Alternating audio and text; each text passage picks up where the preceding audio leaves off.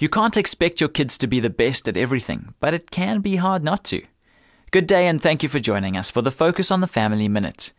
Each child is unique. They have strengths and weaknesses just like us, yet too often we expect our kids to do more than they're capable of doing. For instance, parents who are extroverts may expect their kids to be outgoing and gregarious, but that may not be their personality. Some kids are simply wired to be shy and introverted.